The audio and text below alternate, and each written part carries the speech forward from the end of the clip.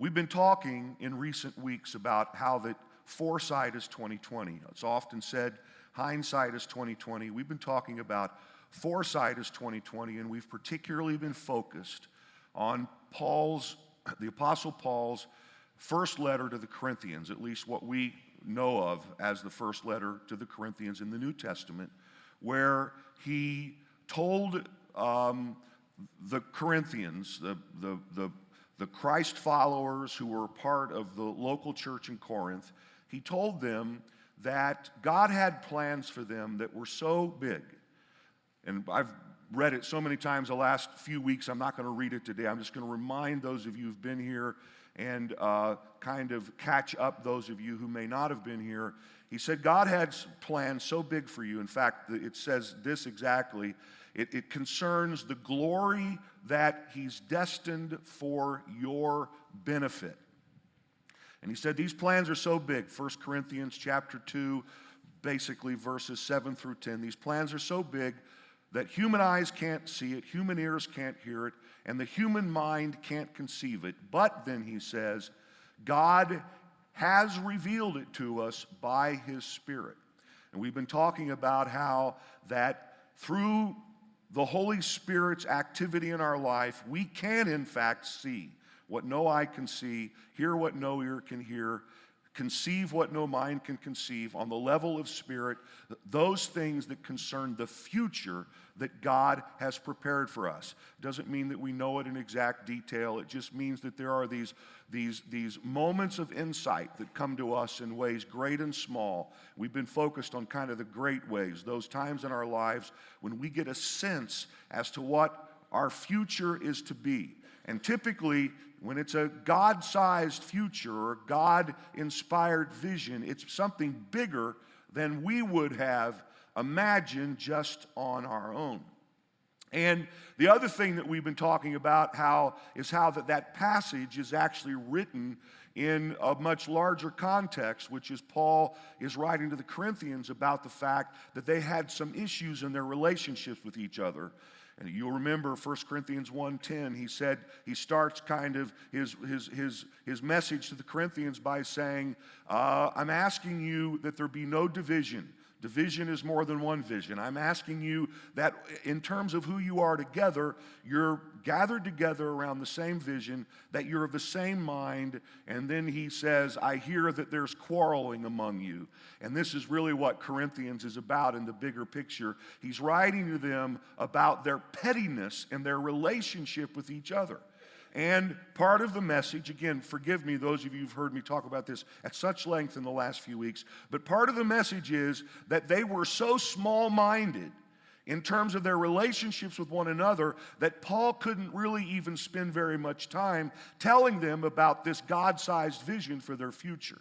He said, in fact, I can't even talk to you about this, 1 Corinthians 1:3. I can't even, 1 Corinthians 3, verse 1. I can't even talk to you about this, he said, because you're not ready for it, because you're infants. You're acting like babies in your relationships with one another. And the rest of Corinthians, in large part, is really about getting them to quit being so small in their minds and in their relating with one another so that they could somehow embrace this bigger picture of life, this bigger thing that God had for them. When you are small-minded, it's almost impossible to grasp the bigness of God's plans for you.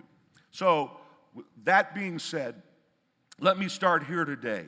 Life responds generously to people who are, and I love this phrase, big inside. Life responds generously to people who are big inside. Jesus taught us that we can choose the degree to which good things come into our lives. We can choose either a lot or a little by our thoughts and our actions. In the Gospel of Luke, Luke offers his shortened version of Matthew's Sermon on the Mount.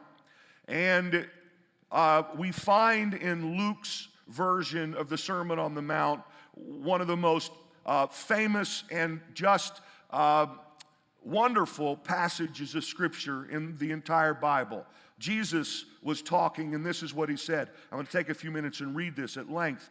But to you who are willing to listen, I say, love your enemies. Do good to those who hate you. Bless those who curse you. Pray for those who hurt you. If someone slaps you on one cheek, offer the other cheek also. If someone demands your coat, offer your shirt also. Give to anyone who asks, and when things are taken away from you, don't try to get them back. Do to others as you would like them to do to you. If you love only those who love you, why should you get credit for that? And if you do good only to those who do good to you, why should you get credit? And if you lend money only to those who can repay you, why should you get credit? Love your enemies. Do good to them. You must be compassionate, just as your Father is compassionate. Do not judge others, and you will not be judged. Do not condemn others, or it will all come back against you. Forgive others, and you will be forgiven. Give, and you will receive. Your gift will return to you in full, pressed down, shaken together to make room for more, running over and poured into your lap. The amount you give will determine the amount you give back. That passage, which is often used at offering time in many churches, is a part of a much larger passage about life lived generously in every way. In this part of Luke's gospel, Jesus mentions 7 aspects of unconditional love. To sum it up, love your enemies. Do good to those who hate you. Bless those who curse you. Pray for those who mistreat you. Do not retaliate. Give freely. Treat others the way you want to be treated. And then he offers 5 ways that when we give something, we get it back in the measure that we give it. And this is the principle that's you find all the way through Scripture, that when you sow something, you reap what you sow. And here are 5 examples of this in this particular teaching of Jesus. He said, if you sow judgment, you're going to get judgment back. If you sow condemnation, you're going to get condemnation back. If you sow pardon, you're going to get pardon back. If you sow mercy, you're going to get mercy back.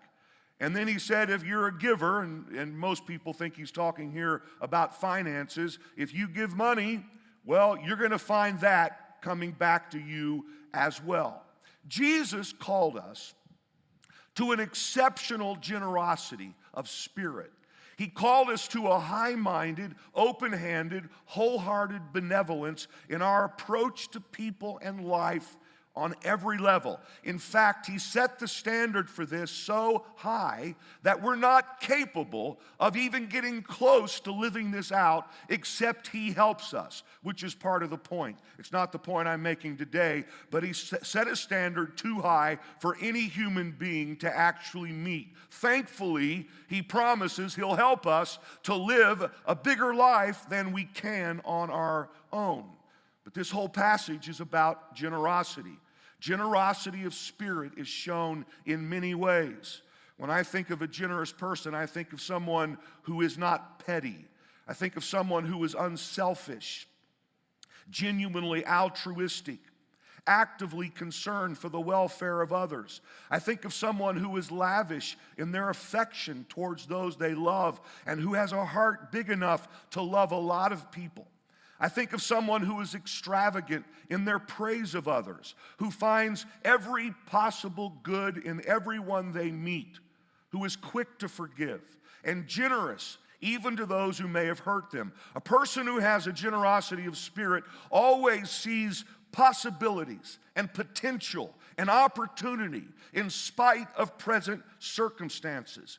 And Jesus taught us that if we live in this kind of big way, that this kind of generosity will come back to us in the same amount in which we give it out. I like to describe this kind of person as somebody who is big inside.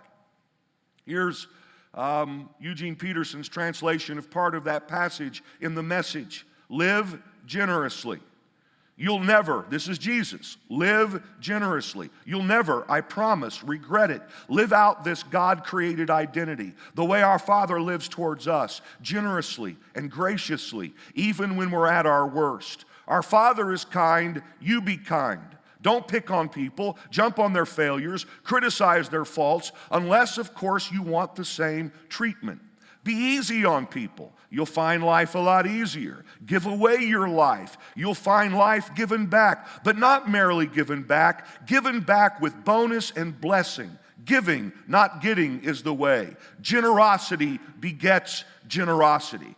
You might say, okay, what in the world does that have to do with Corinthians and what we've been talking about the last couple weeks in Foresight? I'm saying now that in order to actualize this vision for our life that's so big, human eyes can't see it, human ears can't hear it, and the human mind can't conceive it, we have to be big enough inside to embrace that kind of big vision in our lives. And see, the people in Corinth were so small inside that they couldn't even talk fully about these incredible things that God had planned for their futures. Is everybody doing okay? So today I want to talk about, and I think I am talking about, how that when we're big inside, we connect to the big God vision that He has for our lives. Here are 3 words that convey big insideness. I'm just saying this on my way. This isn't like the rest of my sermon, these 3 things. These are just 3 things to kind of unpack this idea a little bit more, and then we'll move on to what I hope will be more practicality. 3 words that I think of when I think about big insideness. The first is magnanimity.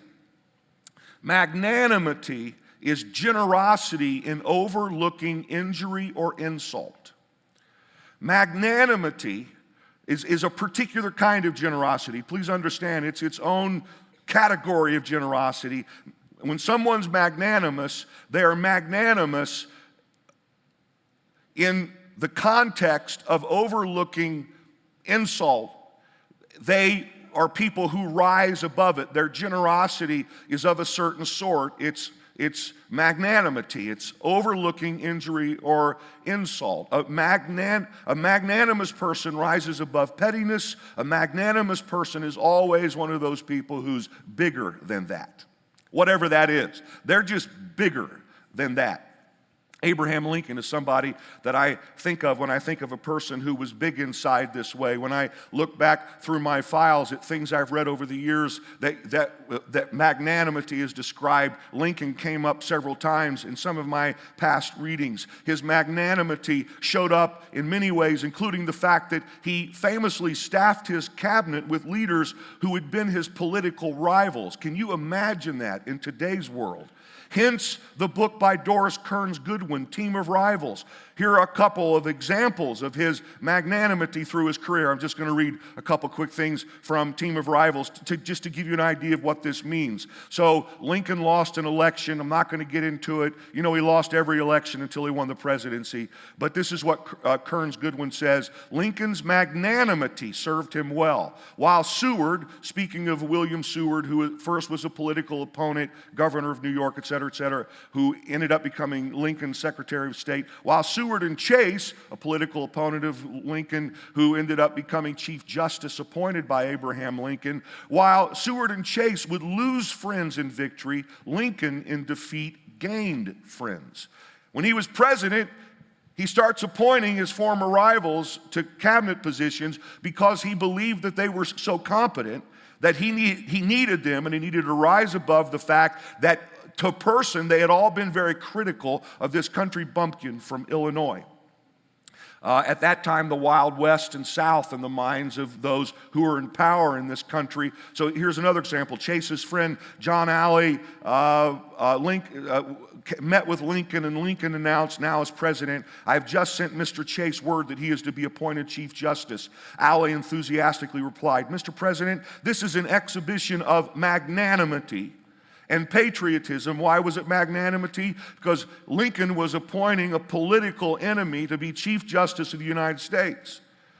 This is an exhibition of magnanimity and patriotism that could hardly be expected of anyone. After what he has said against your administration, et cetera, and then Lincoln says, to have done otherwise, I should have been recreant to my convictions of duty to the Republican Party and to the country. Lincoln answered, as to his talk about me, I do not mind that. Chase is on the whole a pretty good fellow and a very able man. And later Kearns Goodwin says, and this is where you get the, why do you have to be big inside?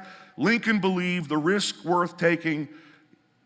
He trusted that Chase would help secure the rights of the black man. Remember now, we're in the Civil War, for which he had fought throughout his career, a belief that outweighed concerns about Chase's restless temper. So this picture is someone who's so big inside that they overcome personal insult because there's more at stake than just their feelings. There's a vision for a preferred future. When we think about magnanimity, we have to think about how magnanimous God has been toward us. There's this great story in Matthew's gospel where Peter came to Jesus and asked, Lord, how many times shall I forgive my brother or sister who sins against me? Up to 7 times? And Jesus answered, I tell you not 7 times, but 70 times 7. And then he said, the kingdom of heaven is like this. It's like a king who wanted to settle accounts with his servants who owed him money. He called in one servant who owed him 10,000 bags of gold, and he told this servant, if you can't pay right now, I'm going to sell you and your entire family basically into slavery so that I can get my 10,000 bags of gold back. And this guy falls down before the king and he begs him and he says, please be patient with me, are the words he uses. Be patient with me. And the king's heart is touched and he cancels this guy's debts, and we'll pick the text up now. But when that servant went out, who'd just been forgiven for owing 10,000 bags of gold, he found one of his fellow servants who owed him 100 silver coins. He grabbed him and began to choke him. Pay back what you owe me, he demanded. His fellow servant fell to his knees and begged him, be patient with me. The same thing that this guy had said to the king. And I will pay it back. But he refused. Instead, he went off and had the man thrown into prison until he could pay the debt. And then his fellow servants saw this, and Scripture says they became outraged. And they went and told the king. And then the king called the servant in who was forgiven but who didn't forgive. And he said, you wicked servant, I canceled all that debt of yours because you begged me to. Shouldn't you have had mercy on your fellow servant just as I had on you? In anger, his master handed him over to the jailers to be tortured until he could pay back all he owed. And then Jesus said, this is how my heavenly Father will treat each of you unless you forgive your brother or sister from your heart. The fact is, when we live in small-minded, petty ways, as an example, with unforgiveness in our heart towards someone who has injured us, we are imprisoned and we are tortured people. And the reason that we should be magnanimous is because God, who has been injured by us because of our sin against him, has chosen to forgive us and to forget about it and to give us a new life. And anytime we deal with a brother or sister, or in the words of Jesus, even an enemy, without a recognition of how magnanimous God has been toward us, and if we don't treat others that way, well, we're small inside. Here's the second word I think of. It's the word abundance. An abundance mentality is the mindset that since the Lord is our shepherd, we lack nothing. An abundance mentality thinks in terms of plenty. An abundance mentality understands that God, as the creator, is fully capable of creating more, and that he has given us creative power so we can join with him in creating more of most things. An abundance mentality is an attitude that views life from the perspective of possibility, potential, opportunities, and plenty. It seems to me that there are kind of two views, and this ends up showing up in economic theory and political divisions. Some seem to have the view there's a limited pie, and we're holding on to the little bit that exists. And there's another view that says, there's not a limited pie. We can create. God's given us, in fact, Scripture tells us, the power to create wealth. That this is what we have, but when we cooperate with God, there's the possibility of making more. See, He's the creator. He makes things that don't presently exist, and He gave us, people created in His image, creative power. When you have an abundance mentality, you always believe that there could be more. You never think there's a limited amount and this is all that I can ever have of anything. Of forgiveness, of love, of finances, you just have a big view of life, that there's an abundant supply that comes from God, and that this is how we should think about life. Don't have time to get into this, but I was looking through some old notes of mine this week, and I came past a journal entry. 1996, I was on the 14th day of a 21-day juice fast, and I was somewhat discouraged. In fact, I was depressed. I was dying. And seriously, I was depressed. God have mercy. Right about then, I had to take the kids to a Burger King, and I want a Whopper right now, just thinking about how badly I wanted a Whopper. But anyway, I had one of those moments of insight. It came to me. I guess I was kind of broken, and I was just kind of open, and I'm praying, and I'm reading scripture, and I'm hoping God will speak to me in some way, please. And please tell me that I can stop this fast I promised I was going to do.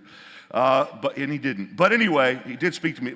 And I read this passage of scripture, and it's one of those things that got in me at that moment in a way that has impacted my worldview and my approach toward life. Not that I hadn't heard other people talk about this, but I had insight about Psalm 66, verse 8, which says, "For you, God, tested us. You refined us like silver. We went through fire and water, but you brought us to a place of abundance." Another translation, the NIV, we went through, or the King James Version, we went through fire and water, but thou broughtest us out into a wealthy place. Another translation, the Living Bible, in the end, you brought us into wealth and great abundance. All of a sudden, I don't know, sometimes those things come to you and you see something that you haven't seen before. That caused me to begin to see God in Scripture and life from the perspective of abundance and blessing. I began to understand that regardless of present circumstance, it doesn't mean that we're not going to have difficult times. It doesn't mean that we're not going to suffer through trials. It doesn't mean that we aren't going to struggle in some ways. Sometimes God uses those things to refine us in our lives. But regardless of that reality, there's another reality which says that ultimately there is a gravitational God force pulling us toward a place of abundance. And that life cannot be viewed with the scarcity and smallness of mind, which magnifies negativity and thinks about how little we have instead of how much is possible in our lives. This is a world-shifting approach to life. The fact is, guys, you have to remember that God is looking for people He can bless and through whom He can bless the world. And He can't do that with small-minded people who live in a mindset of scarcity. Here's the third thing, it's generosity. So these are three words that I think of when I think about being big inside. Generosity. Here's what Solomon wrote. He wrote, "One person gives freely, yet gains even more." You know what? I want to go. Let me go back to the abundance thing. I'm always up here editing and looking at the clock and figuring out how much I can say. This might take 2 extra minutes, but I think it's worth it because it paints a picture of how this kind of thing works. Hiram Smith was the founder of the Franklin Quest Company and the co-founder of Franklin Covey. He wrote a wonderful book on time management called The 10 Natural Laws of Successful Time and Life Management. I read it years ago. But in it, he talks about the abundance mentality. And he writes, the abundance mentality is the idea that there's plenty on this planet for everyone. Now, he comes from a faith perspective. If we will share what we have with each other, everyone can win. And then he said later, there were 5 of us who initially started the Franklin Quest Company. Several years ago, all the partners decided to give some stock away. We gave the stock away when it was practically worthless to about 10 or 11 people who had helped us get Franklin on his feet. As the years went by, we gave other options on the stock so that people would have ownership in what was becoming a wonderful company. And then years later, he said, I realized that I've given away more than $200 million in stock. The stock I have remaining is worth $60 million.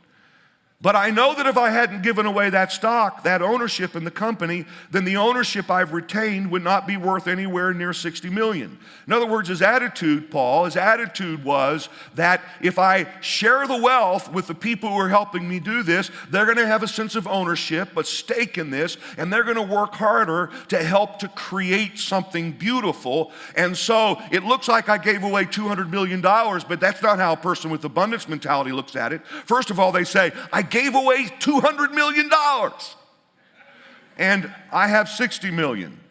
So I have $60 million, but it's more than I would have had if I hadn't have given the stock away. See, that's the way people who come from an abundance mentality think. They're not misers. You know, misers are miserable.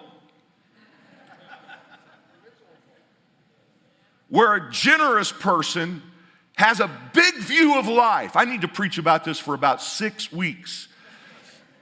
And then Hiram Smith said, what I'm worth today, I'm worth because I was willing to share the wealth. I believe that this is what we have to do in this country. If we find ways to share our excess, that excess will grow faster than if we hoard it for ourselves. This is a natural law. If you wanted abundance of anything, the best way to achieve it is by sharing what you have with others. Now, I don't have time to talk about this, but there's a natural law. This is the way God's made life work. There's also a supernatural law. And that is when you have this kind of mentality in cooperation with God, then you're like the little boy with the bread and loaves who put it in the hands of Jesus, and he took it and supernaturally multiplied it into something more than it possibly could have been. And at the end, there are 12 baskets left over. The little boy had more than he ever could have had because he trusted in the hands of Jesus. So there's a natural law. Any human being who practices abundance is going to reap what they sow.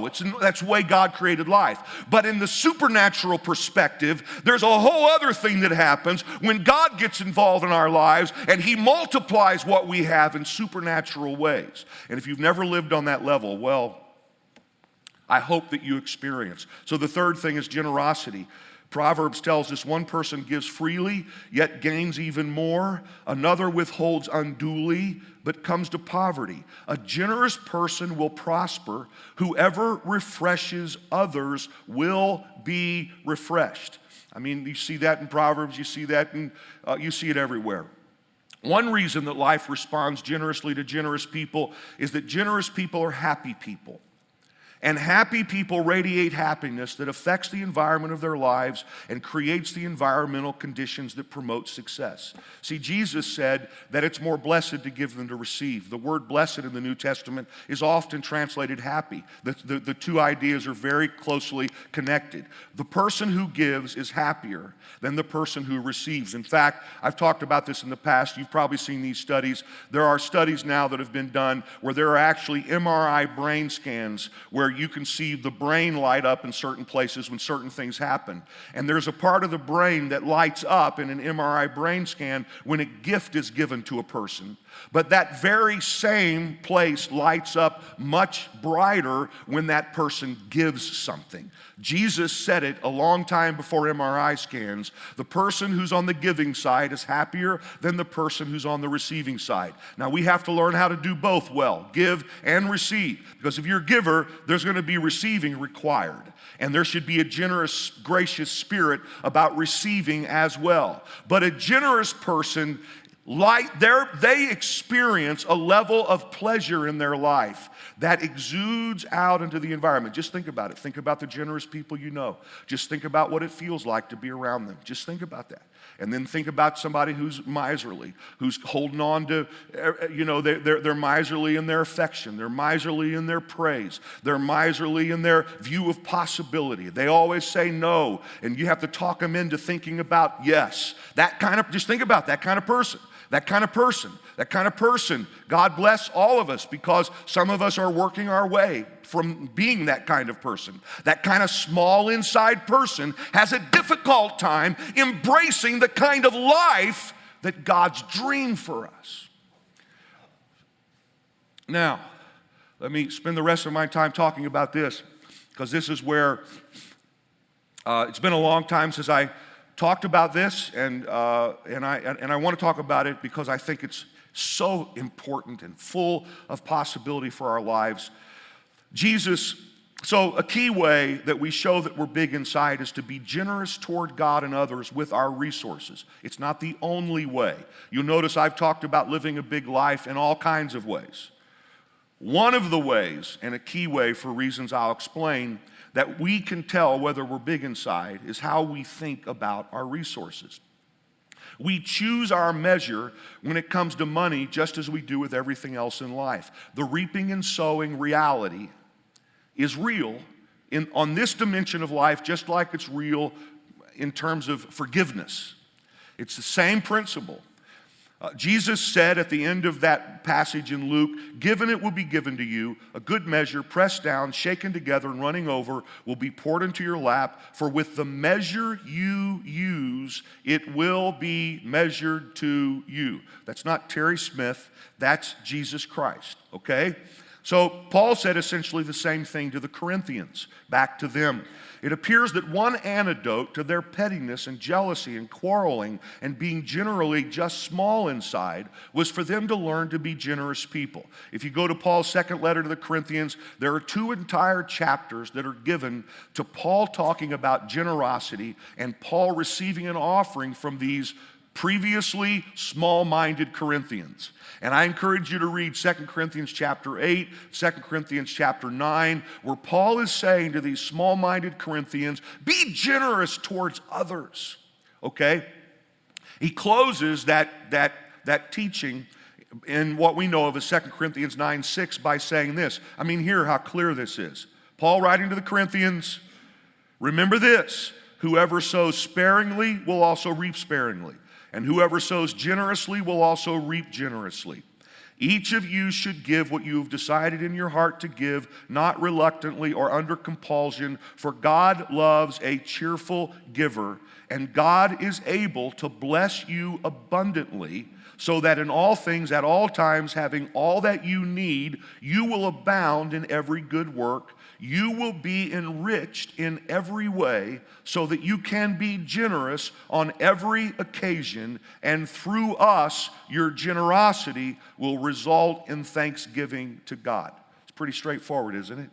He's saying you reap what you sow. God loves it when someone's cheerful when it comes to giving, and God is going to make sure that you are enriched in every way. Money plays an outsized role in demonstrating how big our hearts are, and vice versa. As it concerns Jesus, a third of his parables were about money. He taught that you could learn a lot about what was in someone's heart by how they dealt with money. He said, for where your treasure is, there your heart will be also. There's this great story that demonstrates the importance that he places on this subject. If this makes you feel uncomfortable, listen to this. Jesus sat down near the collection box in the temple, Mark's gospel, and watched as the crowds dropped in their money. Imagine Jesus is sitting by the connections drop box at the end of the 9 a.m. service. He's sitting there watching people put their money in. They didn't have envelopes, so he was able to see how much they put in. And he also had another ability, and that was he was able to see what was in people's hearts when they put in whatever they put in. Jesus sat down near the collection box in the temple and watched as the crowds dropped in their money. Many rich people put in large amounts. Then a poor widow came and dropped in 2 small coins. Jesus called his disciples to him and said, I tell you the truth, this poor widow has given more than all the others who were making contributions. For they gave a tiny part of their surplus, but she, poor as she is, has given everything she had to live on. Now, which one of these were practicing the abundance mentality? The rich person who gave a little, or the poor woman who gave what for her was a lot? It wasn't the amount, it was the size of the heart that made the gift a gift of generosity. And I wonder if Jesus was sitting and watching us, what would he see in our hearts as it concerns our giving? Our attitude about money and our generosity or lack thereof says so much about whether or not we're big inside in every other way. Remember the story of the rich man, the guy who came to Jesus and said, tell me what I need to do to inherit eternal life. And Jesus said, he listed some commandments. He said, keep these commandments. And the guy said, I've kept all of them. And then Mark's gospel says, Jesus looked at him and loved him. Listen, the reason that Jesus says this to this guy is because he loved him. He had a bigger view of this guy's life than this guy had for himself. Jesus looked at him and loved him. One thing you lack, he said, go sell everything you have and give to the poor, and you will have treasure in heaven. At this, the man's face fell. He went away sad because he had great wealth. And then Jesus looked around at his disciples and he said, it's almost impossible. He said, it's impossible for a rich man to be saved. He said, it's like a camel going through the eye of a needle. But then one of his disciples said, well, then who can be saved? And Jesus said, well, everything's possible with God. So he's acknowledging it's really hard for somebody who has a lot of wealth to be saved, because oftentimes there's an unhealthy connection to the wealth, but it doesn't mean that someone can't be saved, because everything's possible with God. See, it's really impossible for any of us to be saved, but God makes it possible, all right? Subject for another day. And then Peter spoke up, we've left everything to follow you. Truly, I tell you, Jesus replied, no one who has left home or brothers or sisters or mother or father or children or fields for me and the gospel will fail to receive 100 times as much in this present age. You reap what you sow. Homes, brothers, sisters, mothers, children, and fields, along with persecutions, and in the age to come, eternal life. But many who are first will be last, and the last first. The reason Jesus told this rich guy that he needed to sell everything he had and give it to the poor was because for this guy, money was an idol. That doesn't mean everybody's supposed to, or most of us, or even any of us, are supposed to sell everything we have and give to the poor. But whatever it is that's keeping us from the possibilities of the life God planned for us, we need to get rid of, right? Whatever that is. For that guy, it was money. And because he couldn't let go of it, he missed the 100 times. Jesus says to his disciples, if you're willing to give it up for me, I'm going to give you 100 times more in this age and in the age to come. This rich guy was doing everything right, yet the money thing messed him up. He's like the guy you're about to see in the cartoon behind me. I've known a lot of people like that. He needed to give up money because money was an idol. Now, all of us have different stuff, but if your thing that's keeping you from big insideness is money, then you need to deal with that, just like all of us have things we need to deal with. You're not uniquely having a problem, okay? We've all got stuff we're holding on to that's keeping us from being big inside. If your thing is money, you need to deal with that and learn to live this bigger idea of life that Jesus promised us. So, let me start wrapping this up by coming back to a teaching. I haven't done a teaching on tithing for a year, and every once in a while it's important to do for a lot of reasons. Tithing, according to Scripture, is the first step in scriptural generosity. Tithers, every time someone tithes, they put to death this, they're owned by money and money is an idol thing. Now, it's just the first step in scriptural generosity. It's not the whole step. For many of us, the tithe, we don't even think of it as generous. We just return it to God, and we think about whatever we give above that as generosity. But nonetheless, tithing is the first step in scriptural generosity. Tithing shows, according to Scripture, that we put God first. Tithing shows that we acknowledge that God is the owner over everything in our lives. Tithing shows that we trust God. Tithing gives God an opportunity to bless us in supernatural ways. What is a tithe? Well, a tithe means 10%. A tithe has always been understood to be the first 10% of our income. And people of faith have long believed and practiced that the tithe is to be returned to God. Here are some examples through Scripture of how this works its way out from the very beginning all the way through Jesus. The first person ever recorded to tithe was Abraham, all the way back in Genesis. I'm going to be quick about this. I've taught about it at length in the past. I'm just going to be quick and highlight a couple things. Abraham, whose relationship with God was based on faith, not law. This is 400 years before the law was introduced. Abraham tithed in faith when he met a representative of God. Some people say actually the pre-incarnate Christ. And he was blessed by this guy named Melchizedek, and Abraham tithed. Here's what it said. Melchizedek, king of Salem, brought out bread and wine, which was a covenant meal, which is very important. They were in covenant together. And he was priest of the Most High God. He blessed Abram. Then Abram gave him a tenth of everything.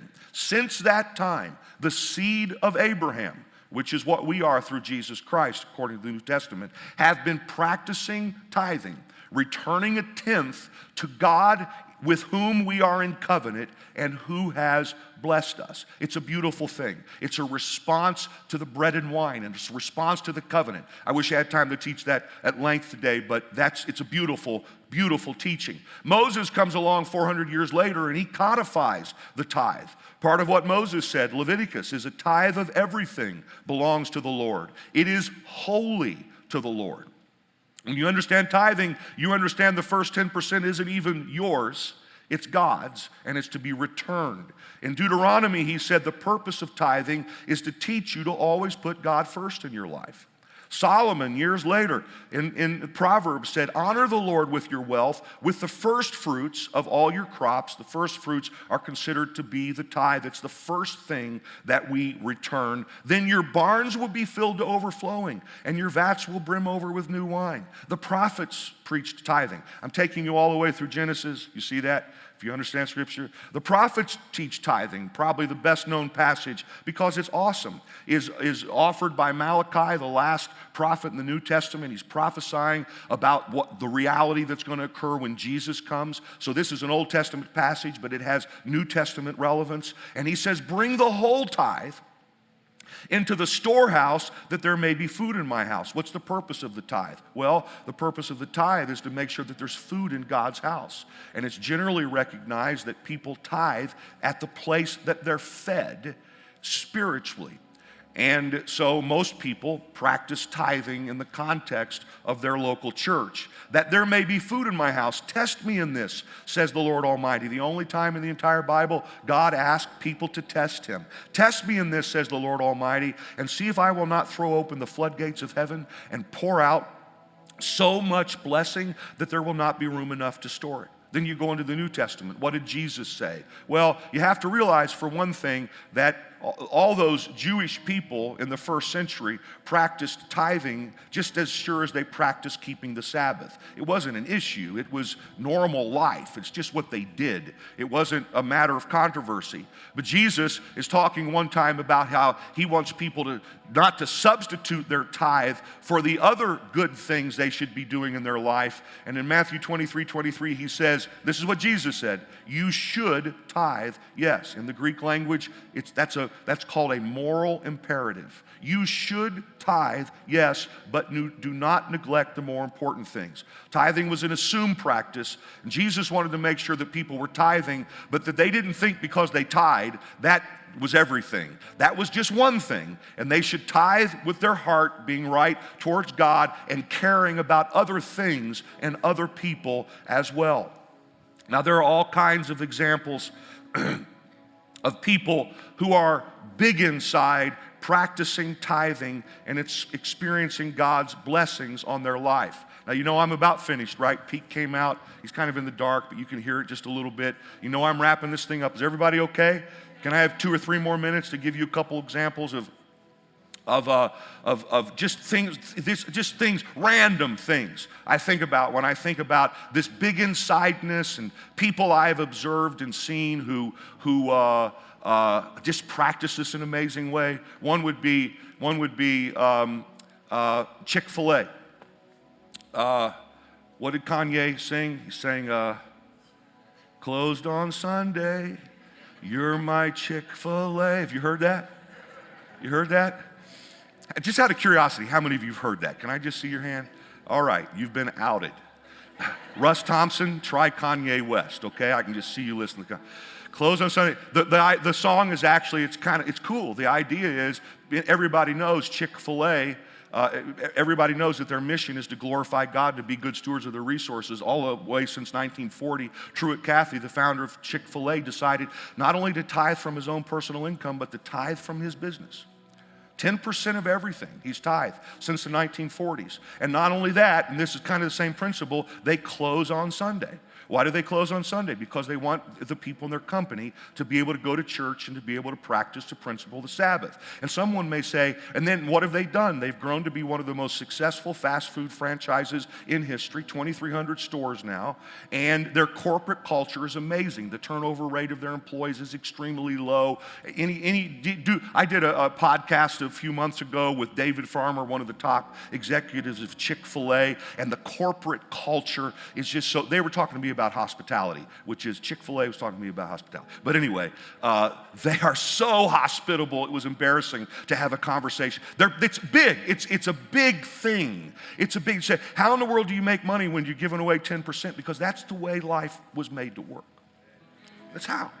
How do you make money when you're closed on Sundays? Well, Kanye says, you know what? We should all be learning something about that. This is my Chick-fil-A. And he starts, it's a matter of prioritization, determining what's important in your life. I think about so many examples. I think about Sir John Templeton. I'm finished with this. You know, John Templeton was founder of the Templeton Funds.